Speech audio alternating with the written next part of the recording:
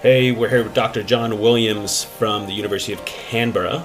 We'll be discussing a 2019 article that Dr. Williams co-authored with Dr. Shane Pill, who was here earlier on episode 33 with the game sense approach, which we're going to get into here.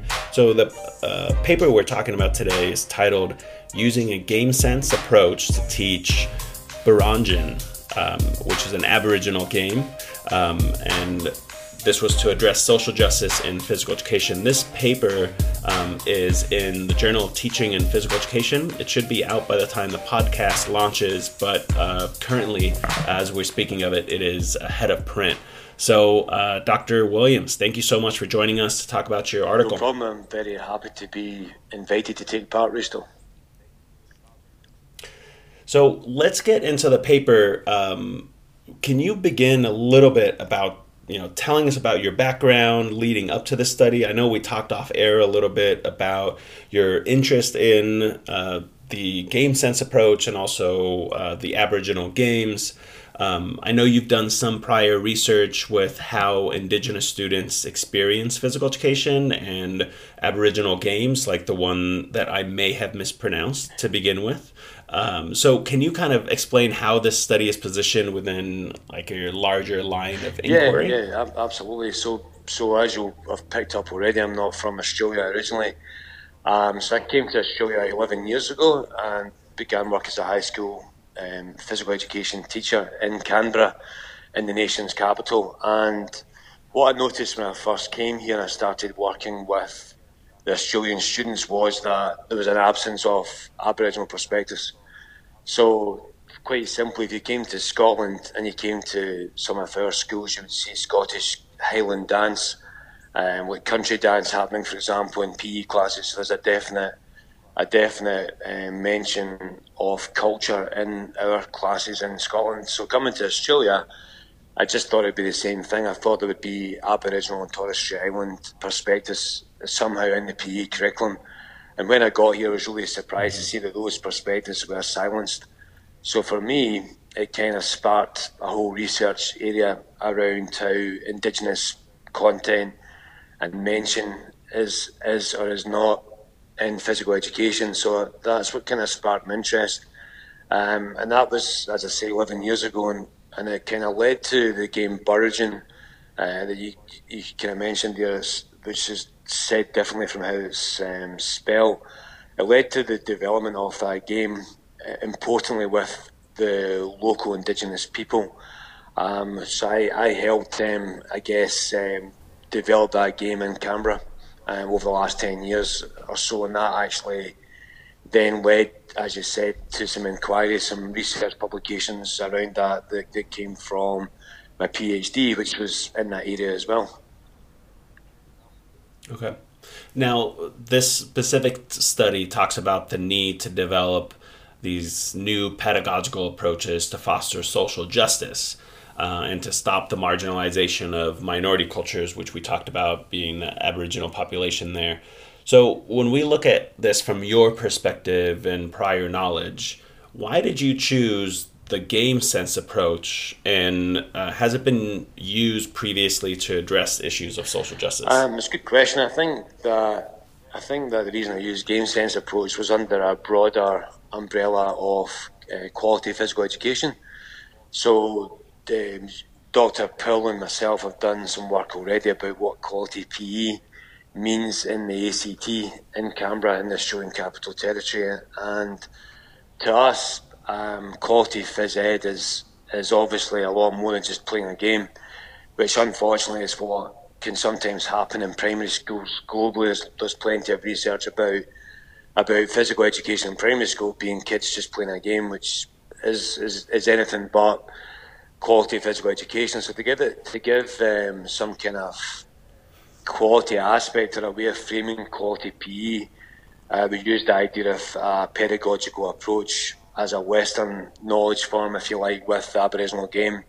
Now, teachers in Australia are, through the Australian curriculum, are invited to teach Indigenous perspectives where they can across all subject areas. They're not mandated to do that, but where there's an opportunity and there's a what we call a cross-curriculum priority in the curriculum, which invites teachers to do that. So I saw this as an opportunity where Burraging could be meaningfully taught, but to take it a stage further, to have a pedagogical framework that was evidence-based, to actually allow that to happen. So that's where the two things came together, accepting that you've got Western and non-Western knowledge forms coming together, and that in itself produces tensions which I feel in the paper we were able to work our way through in a respectful way. Great. Can you give us a little background on this game, Burraging, and what was the rationale and why you chose that game for this particular study? Yeah, no problems at all. So the game, we chose the game because it ticks the boxes in many ways about what quality PE is, which is kind of ironic because historically Aboriginal and Torres Strait Island games, like many traditional games of Indigenous peoples throughout the world, were effectively largely wiped out, or certainly colonial powers tried to do that. And Burraging's an example of a game that's been revitalised in Australia, along with in other countries, Zulu games in Africa, and games, traditional games, Red Indian games in the States. These games are started to reappear and be revitalised. And I think usually certainly here, we try to involve local people very importantly in doing that. Where we can, they take a lead in it. So with Burraging itself, as I mentioned off air, Burraging involves more what we call in Australia fundamental movement skills, which we teach in primary school. So things like vertical jump, specifically Burraging will cover vertical jump, leap, or incorporate those things, dodge, overarm throw, catch, trying to think other ones, catching, I think I said as well. So quite a number of those fundamental movement skills that then they can then be sequenced into sport-specific skills. So as a game, it probably uses more fundamental movement skills than any other game we do in PE. But what it does also allow is it's a fast-moving game. There's no offside rule. And it lends itself very well to tactic and strategy, which of course is a large part of a game sense approach, developing thinking players and getting students to work out and develop defensive structures and attack structures. So from that, we were able to actually use that really well to blend in with a game sense approach towards a notion of quality PE. And sorry, Rhys, the other thing to add was, we talk about physical education being moderate to vigorous exercise, and that's a kind of, certainly in the ACT, that's in some of our government directives. And the good thing about Burraging is it's a vigorous game, it's end to end, and it's very much on par with basketball from that point of view, that it's an end to end game. Mm-hmm. Yeah, and we'll link to a video to kind of get a short clip in the podcast notes for those of you listening, so you can kind of see what it looks like if it's harder for you to imagine. But it does seem like it does check a lot of the boxes as you talked about. So with the methods of this study, can you kind of explain those through to us? And I know you used part of self-study to add a little different element to this. So can you discuss why you took that approach along with the interviews that you conducted? So the approach of self-study was something the reviewers recommended or suggested that we do. And it just kind of pulled together a lot of the different kinds of data that we had. So I kept a journal of what it was like for me to go and teach this content. So one of the kind of aims of the study was for me to learn more about game sense as well. So apart from the kind of cultural aspect to it, it was an opportunity for me to learn from Dr. Pill, Shane Pill, as a internationally recognised expert in game sense, to actually develop my own knowledge about game sense. So I used a reflective journal to document what I felt on an experience that's quite a kind of, I guess, vulnerable part of that process, where I actually was writing about what it was like for me to go and sort of walk the talk and actually deliver that unit in a school. as a teacher educator, it's easy to sit in our office and write and talk about how you should teach phys ed. But to actually go and do it was to a school where I didn't know the students and I wasn't familiar with. It was stepping right outside of my comfort zone. So the way it worked was I taught 5 lessons in a small unit of work to 2 different classes. And after I spoke to Dr. Pearl a bit about how I would about the planning of the first lesson and how I would incorporate a game sense approach in that. And then once I actually delivered that lesson, I would then speak to Shane over the telephone because he's in a different state. He's based in South Australia. And then I would tell him about what happened in the lesson, and he would talk through about with me, and we would decide what we'd do in the next lesson. So it was a really good way for me to have a unique opportunity of using an expert as a sounding board about how I could shape my next lesson using a game sense approach. So it was incredible experience compared to, for example, you could go to a game sense conference and get some kind of learning from that. But this was really context specific to my own needs, and it really helped me understand game sense and get a really authentic experience that I don't think you can get in any other kind of a way. So that's how the game sense informed lessons happened. It was a really rich way to do things, and I think that self-study is an approach that is not really a traditional methodology, but it's gathering a lot of traction in the physical education space, and it's definitely an area I want to look at a bit more as a methodology, and also help some of the junior staff that are coming on board. We've talked about that in the university where I work, about using self-study as a methodology for some of the young people that are coming on and learning to be teacher educators. Yeah, and it seems like you really got out of the quote-unquote ivory tower and got into the trenches for this study. So I'm curious what the students' initial reactions were when you introduced this unit. So, were they excited about learning about Indigenous games, or were they a little bit more hesitant at first? How did that play out? To be honest, I was maybe a little bit surprised. I mean, I think children never cease to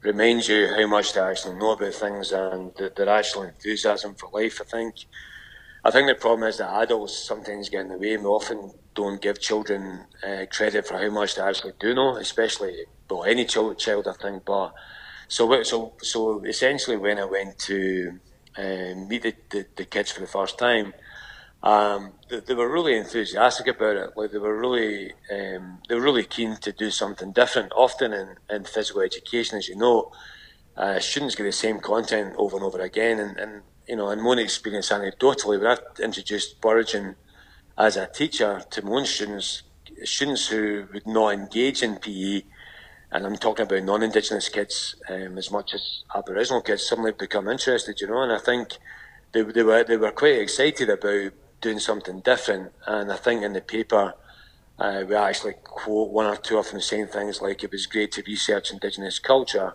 through a game. And it's I think if you look at the broader social significance of sport and games, I think there's that cultural richness that you can have in sport generally, which is often overlooked by outsiders who just think it's playing a game. But I think the students really recognise the cultural significance of the game rather than just playing a game. But I think it's really important how that's introduced, and I made clear to the students about the background to that game, and that's something that we, with the Ngunnawal people, who are the traditional custodians of the land in which their teaching takes place in Canberra, they're very keen that there's a cultural connection and a definite recognition of culture whenever we do these games. That's a really important thing, that we get background to the game, where it's played or where it was played, if the game has been it's not continued anymore. But in most cases these games are continued, and it's making sure that students are aware of that as a living culture. So in your results section for research question 2, when you talked about student voice, you had these three main themes that focused on, one, connections with the student's existing knowledge. Then the second one was significance about that culture or significance of cultural knowledge, and then finally connections to social justice. And so can you talk us a little bit through each of those main themes and how they kind of related back to the purpose of your study, the connections with the students' Yeah, of existing course. knowledge? So, like a lot of places in Australia, we use a quality teaching model to frame a lot of what we do, and part of that is looking at connections with what the students know already. So, with Burraging, I guess another benefit of it is it incorporates a lot of different elements of other sports that we would recognise. So, for example, European handball, there's a lot of similarity to that. Now, what is really important though is that we don't appropriate Burraging into European handballs, but that I mean stealing of culture. So, as a Scottish person, it's a tension, and it causes me discomfort to be often showing Aboriginal people or telling them about their game. I mean, in my own wider research, some of those Aboriginal students I spoke to didn't even know they had traditional games. Such was the effect of colonisation.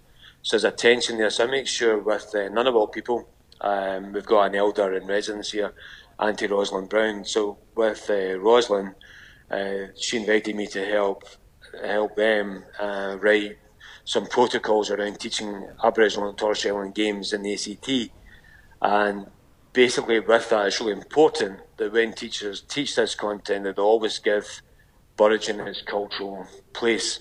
That's not just absorbed into another Western game like European handball, but it also brings in Burraging also brings in kind of similarities with, I guess, basketball, European handball, soccer. There's a lot of similarities. So things like tactic and strategy, and using space, for example, in attack or in defence, actually can cross over and transfer from those other sports that students can pick up Burraging quite quickly because of some similarities, and also because we use Western equipment. So we use a single cricket stump.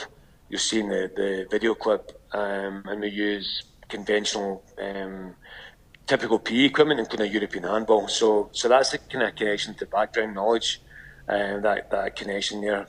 So that was what that was.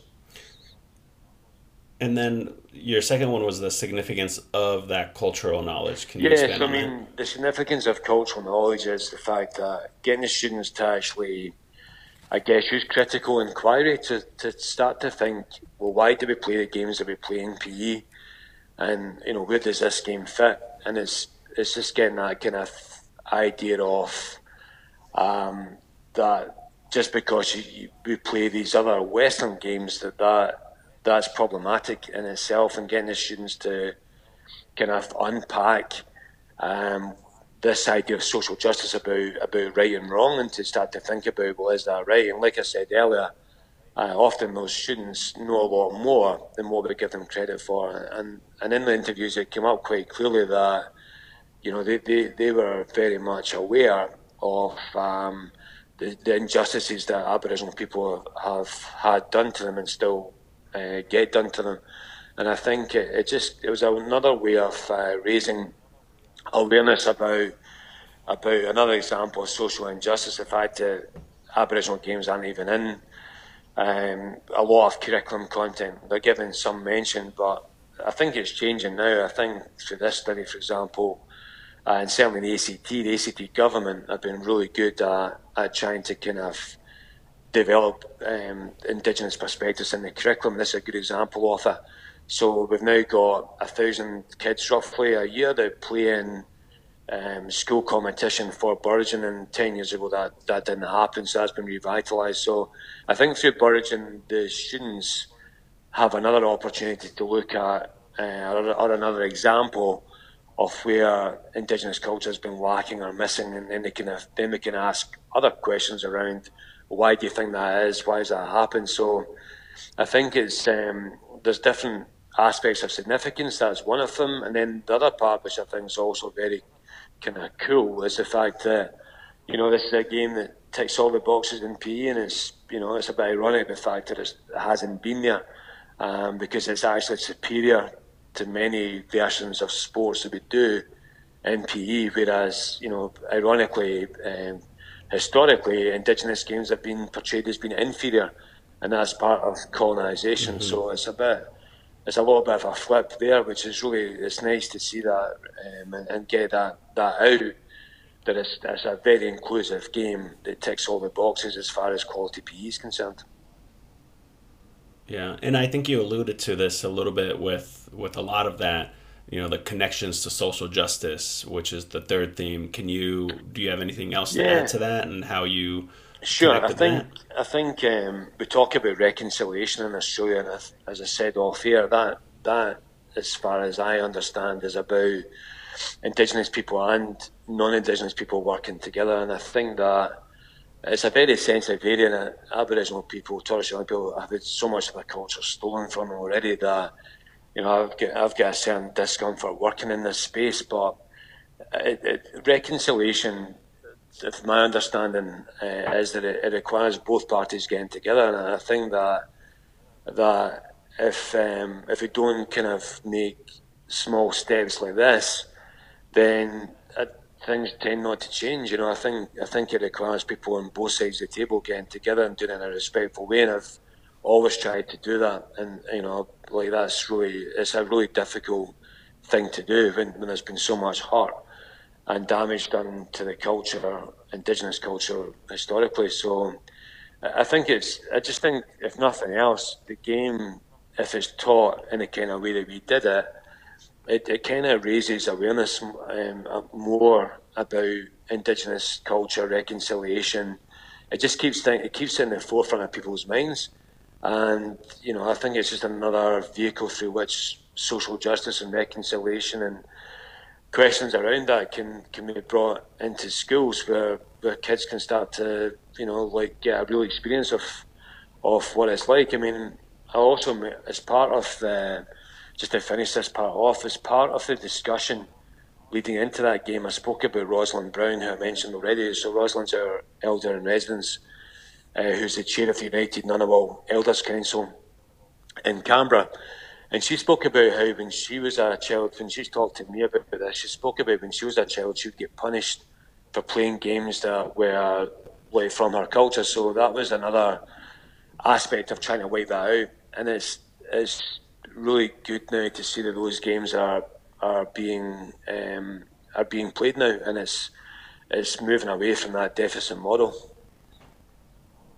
Yeah, yeah, and I think the parts that you talk about of reconciliation, and also the one thing that stuck out to me in those results that when you talked about was how you, as a Scottish person coming in and teaching these games, that's level one, but level two of you are teaching Aboriginal students their games, their heritage, which kind of like struck me. I felt like, I mean, it must be like you talked about also, it feels uncomfortable.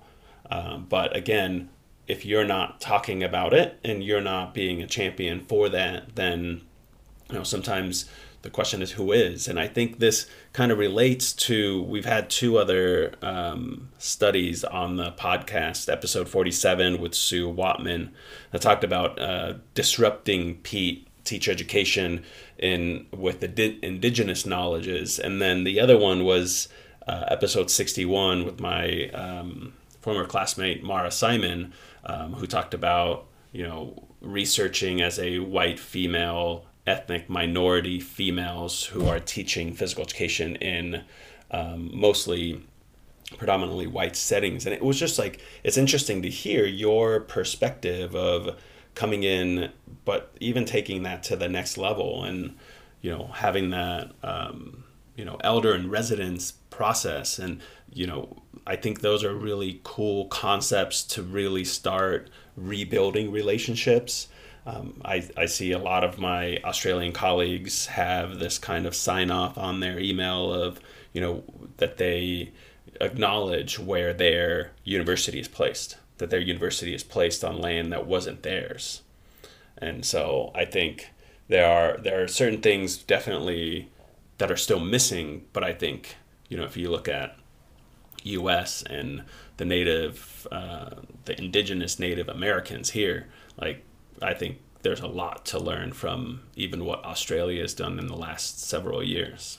I think so. I think it's got. I guess that's why the paper was accepted in the Journal of Teaching and PE, because the US journal. But like you say, I think there's you can generalise what we do here to the world, but there's a lot of similarity, and I think if you look at the British Empire, basically 2/3 of the world was controlled as part of the British Empire, and that it's really important not to forget historically, because a long time ago. It doesn't mean we just forget about it, but it's interesting because games like cricket, rugby, things like that, were used as instruments of colonisation. It's important that people remember that. So one of the things I talk about with my students is, why do we play cricket in Australia? And they talk about it being the first national team game and so on. But it was also used as a way to civilise, in inverted commas, Indigenous peoples right through the world. So that damage is ongoing. It's not something that's going away. That's the results of that process are evident now, and it's like there's a lot of, like you say, there's a lot of work still to be done about decolonising that. And it's not to say that we should take away all the Western games. I'm not suggesting that for a minute. And in fact, we're actually writing a paper at the moment which is about how Aboriginal people in Australia have used rugby league and Australian football to continue their culture. So that would just be ridiculous to say that we should take away all the Western games. It's part of reconciliation, it's trying to bring all of us together. But it's important that we acknowledge the wrong that's been done. And like I say, like these games were used, these British games, particularly cricket, was used to civilise Indigenous peoples and to get them to acknowledge the superiority of British culture. When in fact, ironically, some of those games, and I'm sure Native American games, there'll be some evidence of that as well. Some of those games are actually far better in PE compared to some of the things that we do in terms of the aims of PE. So. Yeah, and I know lacrosse in the U.S., especially in the Northeast, has been really, really popular. And I don't know if a lot of people know that is the original Native American game, and that's it was developed by Native Americans, and now is and not across the board, but it seems like when you watch on TV, a very elitist game. Most of the players are white male, and go into these prep schools and play for private universities, and but it is interesting, and I think you're right about, it's awesome that JTPE published this paper on Australian Indigenous games, and I mean there's a lot to be researched with native populations here.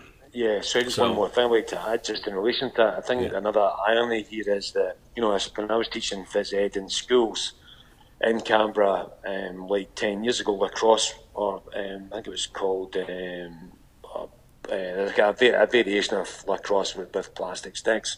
But that was more accepted and more acceptable in the curriculum than Burraging was. So there's an irony there. That was very much soft cross, I think it was called. Soft cross was more embedded, and same with some of the kind of what I would recognise as Scottish Highland dance. Some of that's pretty much embedded, slight variation, but it's definitely, I recognise it as Scottish dance. That stuff is more accepted in the curriculum than Indigenous games were back then. Like the Aboriginal games were seen as being an outside, marginalised form very much back then compared to soft cross and Scottish Highland dance in the Australian curriculum. Although that's changed, like Burraging in particular has become fairly commonplace, I would say, in most ACT government schools. And again, that's a lot to do with how much the ACT government has been successful in really promoting this. Right. Yeah. And I think we talked about this a little bit, but moving this into kind of beyond the Australian context, you provide through this research paper a lot of great insight into how the game sense approach can enhance student learning beyond what we talked about, these Eurocentric ways which develop the more social just version of PE. So based on your findings and experience, how does this line of research how is it relevant to PE teachers beyond the Australian context, maybe in the US? I think this, again, like the way we do things here, like you mentioned before, it is uncomfortable for me as a Scottish person to be promoting Indigenous games, and I'm very aware of the tensions that exist in the community. I mean, some people in the Aboriginal community here would be completely against someone like me doing this, but then other people in that community are very happy about the work that I do, and it's just a constant tension. So I think it's really important that if American or US teachers are using Burrigan in their classes, I think they need to go about it, and I say this respectfully as a non-Indigenous person, but they need to be making sure that the game is given its cultural background in the way that I mentioned in the paper, that at the start of the game being played, that it's acknowledged as being a game that was played by Aboriginal people, or is played by Aboriginal people in Australia, and how it originated and so on. So I think that information is available, and I think it's really important that that's given. Yeah. So, what advice would you provide to Pete faculty listeners who are interested in helping prepare their pre-service teachers to have more of this kind of, I guess, innovative approach to teaching PE? Yeah, well, my advice would be very similar there. So, it would be there's a resource called Yulunga, Yulunga, and it's publicly available through what's now called Sport Australia, or the Australian Sports Commission, and that's in the article as well. I would say to them that I would say that the video clip that you mentioned would be useful as a starting point to give teachers and students in the States a bit of an understanding and overview of the game. Like I think video is good for that. I think and also on there we've got one of our professors talking about it as well, Aboriginal professor, which I think is important too, and about some of the things we talked about today. So I think that part's important. And then, so long as you give the game that cultural connection and place and positioning, then I think it's good and it's okay to move on from that and use respectfully some of the approaches like Game Sense, to actually develop that game. And I think in terms of, like I've said a few times, in terms of meeting the aims of physical education, like is a really good example of ticking the boxes, and I think that's why that's one of the reasons why I like to see it personally played all over. And if you look at the way that if you look at soccer as a world game, I think Burrigan's got real potential for that kind of thing, and I would like to think that most Aboriginal people would see it as something that they'd be proud about, that is their game. And the fact that it's being played in the States is fantastic, so long as it's not stolen. And I think that's a big concern that a lot of Aboriginal people have. That's another example of their culture being stolen. That's why it's critical that the game is always grounded and positioned according to its Aboriginality. Yeah. So, what are some limitations that you had in this line of research, or what kind of advice would you provide for other researchers interested in the approach? Yeah, it's interesting you asked that. I think one of the things that we found, there was two things I can think of that really came up when we did this game. The first one was the game involves, to score a point in the ACT version of Burrigan. There's two different types of Burrigan to add a bit more complexity, if you like. There's the game that's in Yulunga, and the resource I mentioned from Sport Australia, which you can easily access a PDF. That game involves, to score a point, you run over an end line to just score that point. You take the ball and you run over the line. The ACT version that was developed by the Indigenous community here, along with some health and PE teachers who were involved in that process of actually documenting, writing down rules and so on. Our game, or the game played in the ACT in the Australian Capital Territory, involves hitting a single wicket, which is what you'll see in the actual video, and that's got a D, like a marking of a D for David shape, so like European handball. You've got to throw the Burrigan or the ball from outside that D. Now, what we found in our study was, by doing this, was that as I'd seen anecdotally, the students quite often just can't hit the wicket. It's a very narrow target. And what I took from that was that probably not enough time spent on teaching students deliberately and specifically teach them overarm throw. So their overarm throw was what let them down, and it was really interesting to see because it's a really important skill in Burridge, and that seemed to be something lacking. Anecdotal, I've seen it many times when I've taught this. So that was one thing, one limitation, if you like. So using a game sense approach, when we noticed that, we did an intervention where we did some skills work and we put it back into the game. But with limitations of time, we couldn't make a lot of difference with that. We needed far more time to develop the overarm throw, so it didn't make a lot of difference when we put it back into the game. So that was something we noticed. The other thing we noticed was we tried to do some assessment. So myself and the teacher who was at the school, we tried to do some assessment of students during that time, and we found that was really challenging, and that was something that Shane and myself spoke about. And I hear a lot from teachers that having time to assess and how we do that when you've got, sometimes we had with 30 students all playing that game at the same time, and I think that's a real tension and a challenge for all teachers of PE. And I think for me, going back into the school, it kind of highlighted to me just how difficult that is to do meaningful assessment and teach at the same time, and it's just something that I was aware of, and since then we've actually done more research was about to be published about assessing games and sport using evidence-based approaches, and that's something that Shane and myself, like I said off air, we're about to publish that. So I think that idea about assessment in games and sport probably emanated from this research as well. Yeah, and I think if you talk to a lot of pre-service teachers, at least, one of the things, even PE teachers that are in service, one of the issues is how do you assess? You have this idea, you have this game, you have this learning objective, and then now everything's running smoothly. How do you assess effectively? And that's an issue, I would assume, globally, but that's just an assumption based on our students and my experience. But I think you talked a little bit about your kind of future research and what you were talking about. So when we look at the findings from this study and other studies similar to it, it seems that a lot of teachers and students are not initially aware of the approaches, of these types of approaches to PE.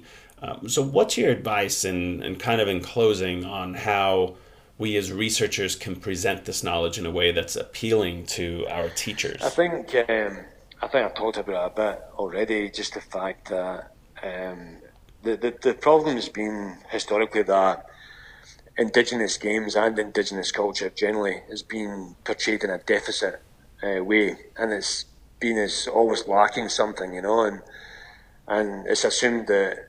And I think people still think this. They think that because it's Aboriginal, it's not going to be as good. It's not as good as touch football, rugby, the things we do in the PE curriculum. And certainly when I did my PhD, interviewed teachers, and that was what they said. They said that, they said things like, if we're going to include Burridge, for example, what would we take out to fit it in? So it's almost like protecting what was there already. And I think that's changed a bit. So the sociology I use is figurational sociology as a sociologist, and that's basically about how networks of people they change over time, like what's important, the values and beliefs of people, and that changes over time as society moves on. It's from the days of Aboriginal people getting basically shot and hunted. Now things have moved on a bit more towards reconciliation, accepting there's a lot more to get done. So I think by certainly more publications, and that's where my work is at the moment. It's just, I guess, developing people's awareness, the students and teachers, about those perspectives and how they can add a lot of value to what we do rather than being something inferior. So it's moving away from the idea that Western games are superior, and I think that's in the subconscious of a lot of people still, that in some way those Western games are superior, which is it's just a fantasy. It's not true, and I think that's important. So one of the other papers we're doing at the moment, again with Shane, is how Aboriginal high school students in Canberra have used rugby league and AFL to continue their culture. So that's an interesting paper about how traditional aspects of Aboriginal culture have been continued through Western Games, which is again ironic when those same Western Games were intended to wipe out culture. So you've got that as well. So I think to answer your question, it's about just continuing to develop awareness with people and to just, I guess, question a lot of stereotypes and taken for granted assumptions are just not true. Like a lot of these things that aren't true. The idea that there's more. Like there's binary thinking about. I've written about this as well. About if you're this applies to not just Aboriginal people, but there's stereotypes that if you're black, you must be good at sport and you must be fast and you're not intelligent. I mean, it's just ridiculous. But that's the stuff that's in people's psyche, and it's trying to change that, along with all the other things we've talked about today. And I've written a paper about the way that Aboriginal kids are racialised through PE into the way I've just spoken about, into this binary thinking. And they don't have to try, they're natural, they've got this magic, and there's no scientific evidence whatsoever that that's the case. It's more liable to be environmental issues that create these amazing performances. Yeah. Well, I really appreciate your time. I think, you really brought this paper alive through the background commentary about the paper and about the Aboriginal population. I feel like I learned way more just by talking to you than I did just by reading the paper. So, I appreciate the time. And for those of you who want to read the full article by Dr. Williams and Dr. Pill, you can check out the full citation in the comments section. And we'll get a video on there as well. We'll post to the Yalunga website too, the PDF that you can download. So thank you very much. I really appreciate your time. Thanks, Russell. I'm very grateful, and I hope people over there will get the value from it that we've all had here. So thank you very much. Awesome. Thanks. That's all we have for you on this one. If you want to follow the podcast on Twitter, we are at the HPE Podcast. And if you are still listening and have not rated and reviewed the podcast, that definitely helps us out. And thank you to Shelby Ison and Alyssa Trad, grad students who are helping us come up with some of the questions on these scripts to make these podcasts engaging. And of course, to Kevin Richards and Aaron Centeo for the help. All right. That's all we got. Thanks.